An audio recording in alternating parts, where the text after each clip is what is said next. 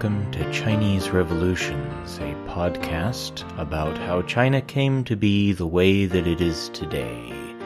We are looking at modern Chinese history through the lens of Chinese revolutionary movements starting back about 1839, and we're going up until the present day.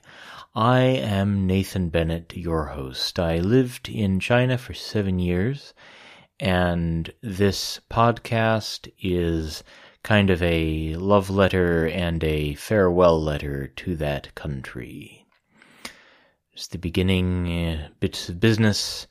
I'm trying to see if I can get to 100 paid subscribers so I can start producing supplementary episodes, biographies of key people, technology, zooming in on special interest items.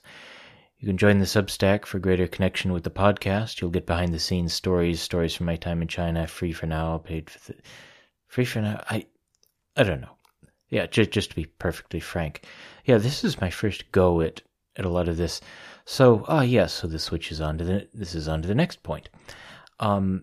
Please reach me at ChineseRevolutions@gmail.com, working on building the community. So if you have any ideas, please hit me up. You can support the podcast by going to buymeacoffee.com/crpodcast, or you can subscribe to the Substack at ChineseRevolutions.substack.com. I need to get my strategy together for that. So here we go for today's episode. This is the promised second episode on the Macartney expedition. As I was preparing this episode, I realized, wow, there's really quite a lot of material here. So the episode on the opium trade and the suppression of it will be coming later. Today we're going to look at the diplomatic expedition of Sir George Macartney to Beijing. This is in 1793. So this is right around the French Revolution. This is, at the beginning of the Industrial Revolution. Okay, so a lot of the themes are going to be, there's a lot of ships passing in the night. Literally and just messaging literally lost in translation, misplaced on purpose in translation, not understanding the basis on which negotiation might actually happen. We'll get to how that works out. And I'm not sure if there was much of a precedent set beyond it's really, really hard to talk to these people. And we'll see that in dealing with the opium trade suppression. There were Chinese officials sending moral messages to the other side, moral appeals that, the state-to-state diplomacy here didn't connect.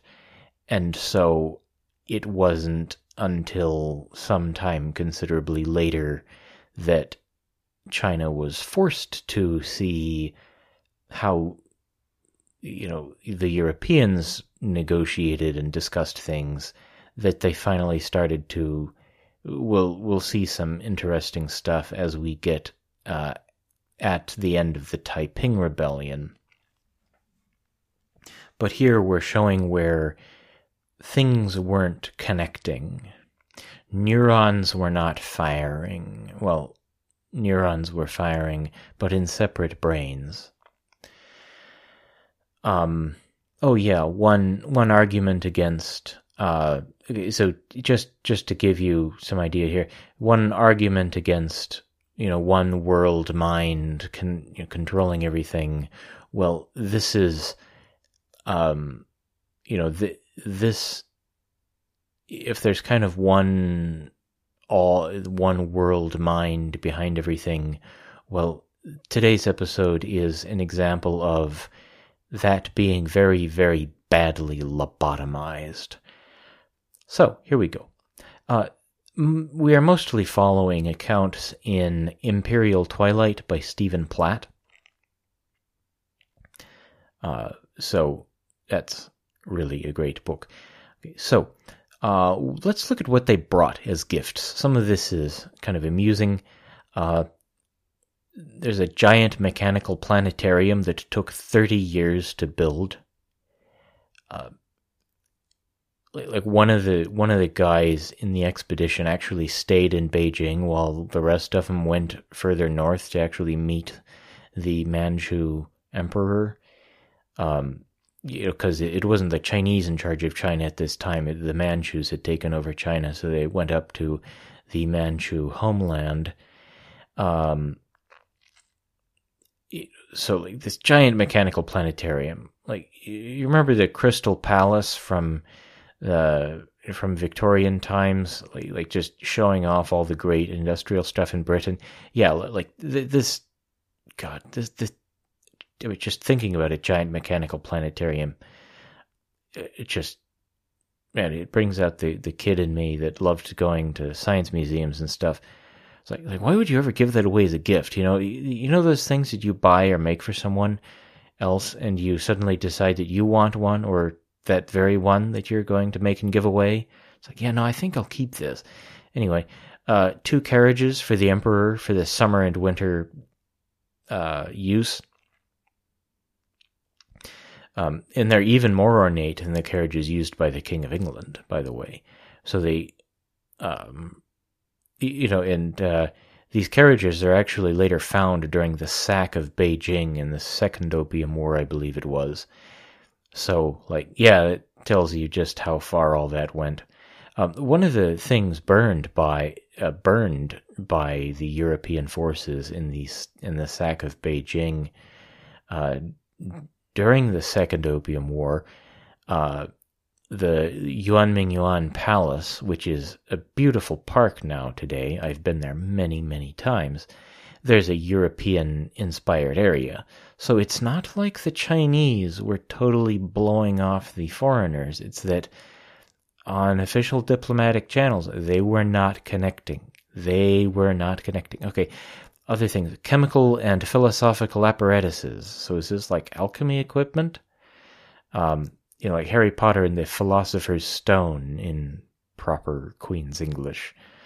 A collection of military equipment, like brass field guns, collection of muskets and swords, howitzers, so showing the Chinese modern European weaponry. Some very fancy chandeliers I will not even try to describe. Vases, clocks, an air pump, Wedgwood china, paintings of daily life in England, military battles on land and sea, royal family portraits, practical demonstrations of English technology, a diving bell, a hot air balloon, which was advanced technology in the 1790s. So you can see that Britain is trying to impress the Chinese with all their cool stuff. Like, look at all the cool science we've been doing. Today we have trade shows, so everybody can come and see, yeah, wow, that's really cool, but you don't, we have a place now where we put all that stuff so that by the time that the official politicians need to sit down and talk to each other, they can do so, hopefully provided thorough briefings by their underlings who went to the trade show and all that. But they were bringing a lot of stuff to try to impress the Chinese with their state of civilization.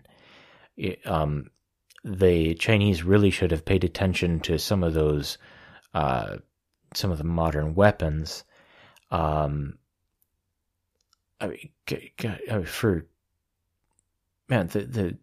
Sun Tzu was Chinese, so like you would think that. I don't know how much you could fake having impressive weapons. I mean, we're finding with the war in Ukraine. I mean, what did Russia oversell its weaponry? So I mean, it's still, this is what the foreigners want to show us versus what they can actually do in war. There's also a letter from King George III to the Emperor Tianlong. The language goes a bit overboard with expressing well wishes to the Emperor of China, and fudges the truth a bit on British purposes for going to China, trade and profit. But it proceeds from a place of actual British respect for Chinese culture and institutions. The British civil service was actually inspired by the Chinese Confucian examination system. The British kind of took the idea and went their own way with it, but there has been cultural transmission through history. An interesting person on this expedition is the Scottish mechanical expert James Dinwiddie. He's in charge of the planetarium and the practical demonstration experiments like the diving bell and the hot air balloons. He's a top European expert in hot air balloons at the time. He's afraid to go up in one, though, and he only promised to go up in one in Beijing for the sake of the mission, like to awe the Chinese emperor and the Chinese people. I believe that demonstration actually never happened, but we'll get there. So getting ready to go. As we just saw, getting all the gifts and things together, there's the language issue. So James Flint, the guy who made an appeal to the emperor and was imprisoned for his trouble, died before the expedition set out. And since James Flint, the East India Company had pretty much just relied on Chinese interpreters. The East India Company basically gave up on encouraging personnel to learn Chinese. So when you behead the teacher of the last guy who made an impression on, who made an impression in Chinese, and the trading is going well enough, why should the foreigners stick their heads out for rocking the boat? So yeah, put them in their place. So that's actually kind of the reverse perspective of the notes that I have here. So, yeah, it's what happens when you do this late at night. Anyway, so, yeah, it's like the East India Company, they had a stable operation, everything was going, so if contacting the emperor is poking the bear, just stop it. Just don't worry about it. Don't keep trying. But really the question is, where are you going to find someone who is on your side and can give your points with exquisite accuracy in the right verbiage for the people you want to be hearing it? Where are you going to find somebody who's on your side? When that letter from from George III is translated, that we'll see some problems there too. Sir George Leonard Staunton, Macartney's secretary, was given the job of finding reliable interpreters. He also used this opportunity traveling all over Europe to further his own son's education, whose story will not be told here. But this, his son was told to learn Chinese, and so he eventually does, and goes on to have a huge role in the East India Company, and later becomes a partisan for China affairs in the British government, but we're not going to tell his story. Jesuit-educated Chinese brought back to Europe by Catholic expeditions to China. They're educated in part to be sent back as missionaries to China, already familiar with the language and culture. So you see, we're still relying on a chain of interpreters, English to European languages, to Chinese, and back again. Now, today you can go direct.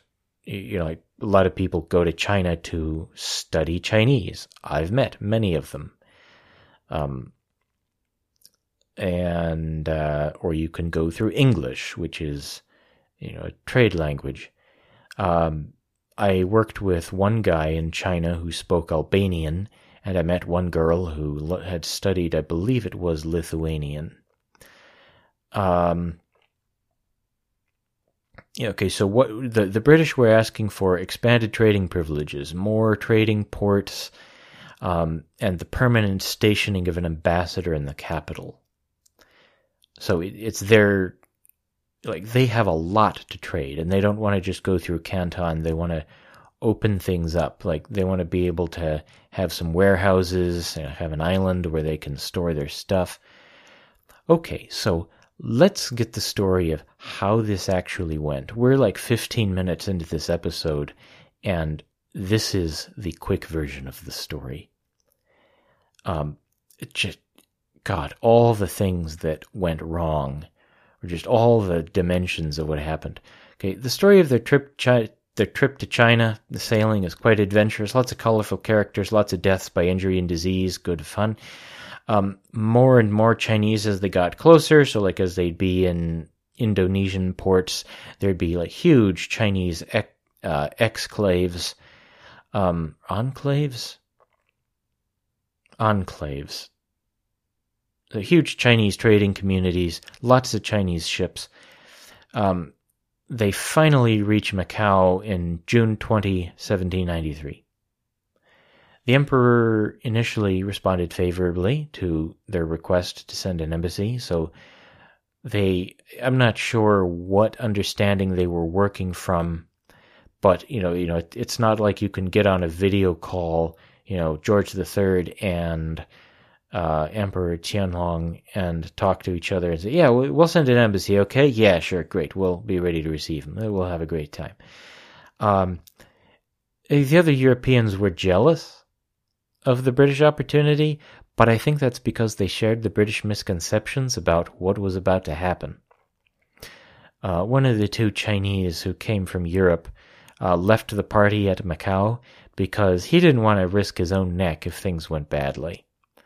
A few Chinese-speaking European missionaries went with them to try to join the Catholic missionary community in Beijing. Some Catholic missionaries were able to move to the capital, but they were forbidden to proselytize, and they were forbidden to ever leave China, and they served as scientific and technical advisors, probably pursuing an evangelistic strategy of winning the elites somehow. I don't know where they got with that, but that was what they were trying. I've been an expat. These guys were turned it up to 11 on a scale of 10. So the British embassy, Macartney's expedition, they proceeded up the Chinese coast to Tianjin, the port city for Beijing, and Macartney gave it out to everybody with him. Everyone be on your best behavior. Past tensions have not helped our reputation. We've got to set a good impression here. Now, there's an amusing note. On the trip up the coast, there was a huge windstorm, and one of two men swept overboard is a musician from Macartney's band. Okay, loss of a sailor, okay, that's a useful person, whereas a musician, in this context, is just what are you even doing here? You're not an officer, you're not a sailor, what are you even here for? That's how crammed this expedition was with the humanities in their attempt to make a good civilizational exchange, as you might call it in dreary news reporting today. Kind of reminds me of Monty Python and the Holy Grail, and then they ate Sir Robin's gestures, and there was much rejoicing. Yay! Right, okay, so, there are so many not diplomatic and not immediately important sailor types on this expedition that they were literally flying overboard. There was some anxiety about gifts for the emperor and other important people. Some Macartney was twisting arms to try to get him to give up or sell valuables, sell him some watches for some extra gifts for the emperor and his important people. When they got to Tianjin, they received food supplies from the emperor to keep them eating very well on their way into the capital. So that's a good sign so far. In Tongzhou, which is kind of the terminus of the canal, or the water connection to Beijing, They offloaded from ships onto carts for the land journey to Beijing. Tongzhou today is the farthest east extent of Beijing subway lines 1 and 6. So like this is Beijing. Like, it is a city that is set up to serve the larger city of Beijing. But of course it turns out that the emperor is in J-hole. I'm not sure exactly where J-hole is. Jehol. It's somewhere up in northeast China. It's 6 days north of Beijing, to escape the heat. Okay, we got to the capital. Emperor's not even here yet. So, okay, they left the fragile scientific gifts in Beijing, with James Dinwiddie putting together the planetarium for the emperor to see when he comes back in the fall. So they go north to see the emperor. The Chinese had their own notions of the fantastic gifts the British would be bringing.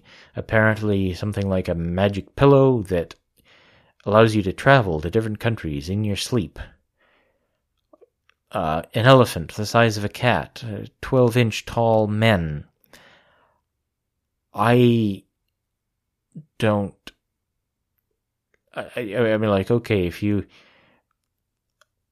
like the West has had fantastic notions of what it's like in China for a long time. I don't know how much of this is true about what the Chinese were expecting to receive, but let's just say that none of that was a problem, that none of that happened. There were other problems. So September 8, 1793, they finally reach where the emperor is. They stopped to assemble their presentation team, kind of like their procession of various dignitaries and things to show the emperor. But no one was there to meet them. They were supposed to be met by a Manchu named He Shen, the Grand Chola. And it actually took the British something like 50 years, which would be about the time of the Opium War concluding. It took the British 50 years to confirm that this position did not in fact exist. First day, a lot of waiting, stop and start of the parade, but no one came. So someone who looked important would come in, and so okay, get the procession ready, go. No, there's nothing. The following days, a lot of gifts were exchanged, but what they didn't understand was the exchanges that were going on. This was the trading opportunity that tributary delegations from Asian states would take when visiting China. That was a trade opportunity. So they were receiving trade quantities of silk, porcelain, and tea, not just mountains of gifts. Here's one place where communication slips. So they finally get to see the emperor. Well, they're being instructed in the protocol for visiting the Chinese emperor. There's the kowtow. You may have heard of this. It's 9 kneeling bows in 3 sets of 3. So you acknowledge the supremacy of China, and the Chinese emperor acknowledges the supremacy of your sovereign in your realm. So did the Asian powers who would do this with no problem, did they really believe it? Or was it just, you just do this, it helps keep nice relations with the big power in that part of the world? And, what did they really think of it? So Macartney really tried to argue the equality of Britain and China, and he asked for a modification of the kowtow ritual. The He Shen guy who he was supposed to wait for said he didn't even see the request and demanded the full ritual. And with a lot of back and forth, they worked out some kind of compromise. None of that actually worked, but we're going to let him feel good for right now. There's the presentation of the letter from King George III. Catholic missionaries in Beijing amplified the subservience, deleted or reduced Christian references, and they made it sound much more like a letter from a tributary expedition than like a diplomatic letter from one king to another. So the emperor basically didn't quite get the letter sent by King George III. At one point during the exchange, the son of Sir George Staunton said some phrases in Chinese to thank the emperor for his gifts. This set the son on a long path to learning Chinese and being, really big on China issues in the British government. But this is not his story. James Dinwiddie, back in Beijing, he was helped by the Catholic missionary community, translating, setting up his planetarium, all that. They grew frustrated and bored with him, and their enthusiasm tapered off. There's also kind of something I can understand on Dinwiddie's side. When you look at long-term expats, there's kind of a stench to them. And I know this because I have been one. There's kind of, but at any rate, they were, Europeans to hang out with. But at some point, they were also ordered to cut off contact with the British embassy. So, when you look at the dates from September to October, they get 1 month. 1 month FaceTime with the with the Chinese emperor, with the Chinese establishment. When the emperor did see the planetarium and everything, he kind of gave a meh response, which I think was more for domestic consumption, so that, the emperor does believe that Chinese civilization is superior. When the lesser officials came, they showed more active interest. A eunuch burned his finger in a ray focused by a magnifying glass, much to the enjoyment of all. But then October 7, it's like, everybody, okay, go home. The official explanation being that cold weather is coming, so it's time to go. Let's look at what they thought about all this. Okay, so the Emperor Qianlong was furiously offended by the self-importance of the British side. He's used to everybody coming in, doing the kowtow, pledging, obedience to China. The negotiation over the kowtow, he was furious. He was offended. Me having lived in China, I see myself as a competent adult, but I also realize that kind of how I got along in China, I just stopped trying to learn Chinese language and culture. I stopped trying. I was just going to do what I needed to do to get things done. I'm not looking to offend anybody, but I'm just not going to try to figure everything out. I've got to collect my paychecks for doing my job and just get on with things.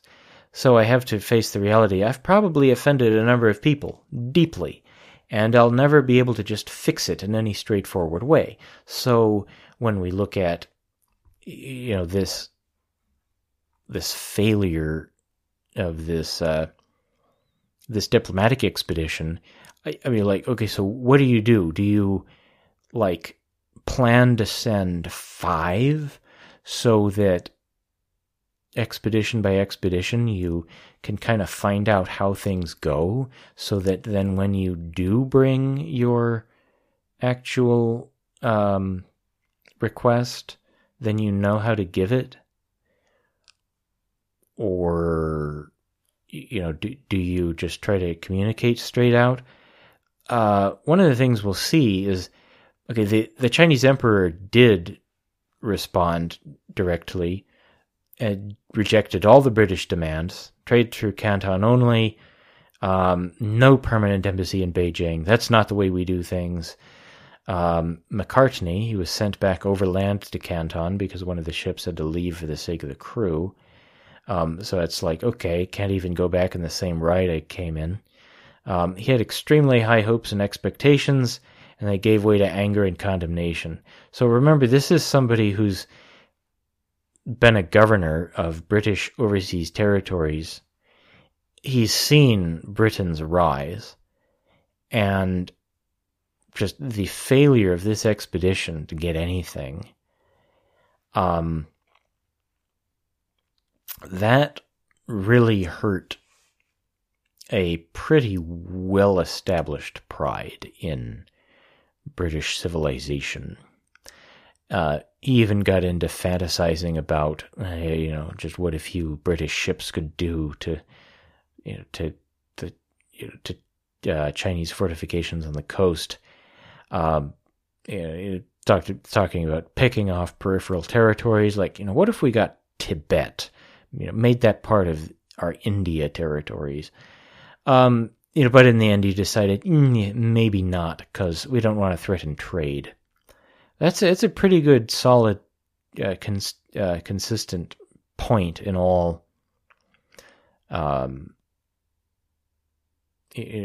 all international diplomacy. Do we want to threaten trade? So in the end, it was a failure. China had no reason to open up, and they lost a critical moment where they could have had a lot of leverage to put the relationship in a place where they could still control it. Like, okay, open up some ports, but you stay right in those ports. Don't go anywhere but those ports, but we'll let you trade right there. What if they had figured that out? What if they had figured something out? And then let's look at the British. They didn't really feel respected. Like, they were trying to put on their best show. They were trying to really show China that they've got some cool stuff. As maybe lame as that might be, when somebody doesn't feel respected, a lot of interesting things come out of that. They didn't feel like they didn't get anything like what they needed or wanted. They didn't just want more trade goods. They wanted to be able to scale up, to sell a lot more in China, to buy a lot more out of China from different places. They wanted increased volume, but the Chinese response didn't take this into account, didn't address this. So there's a building sense of offense, a sense of alienation, desire for revenge even? I don't know, but as we said in the beginning, the precedent set here is it's really, really hard to talk to these people. And as much as it might be hard to talk to somebody, it's a whole lot easier to shoot anybody. And so we're going to see that as the Opium War kicks off. So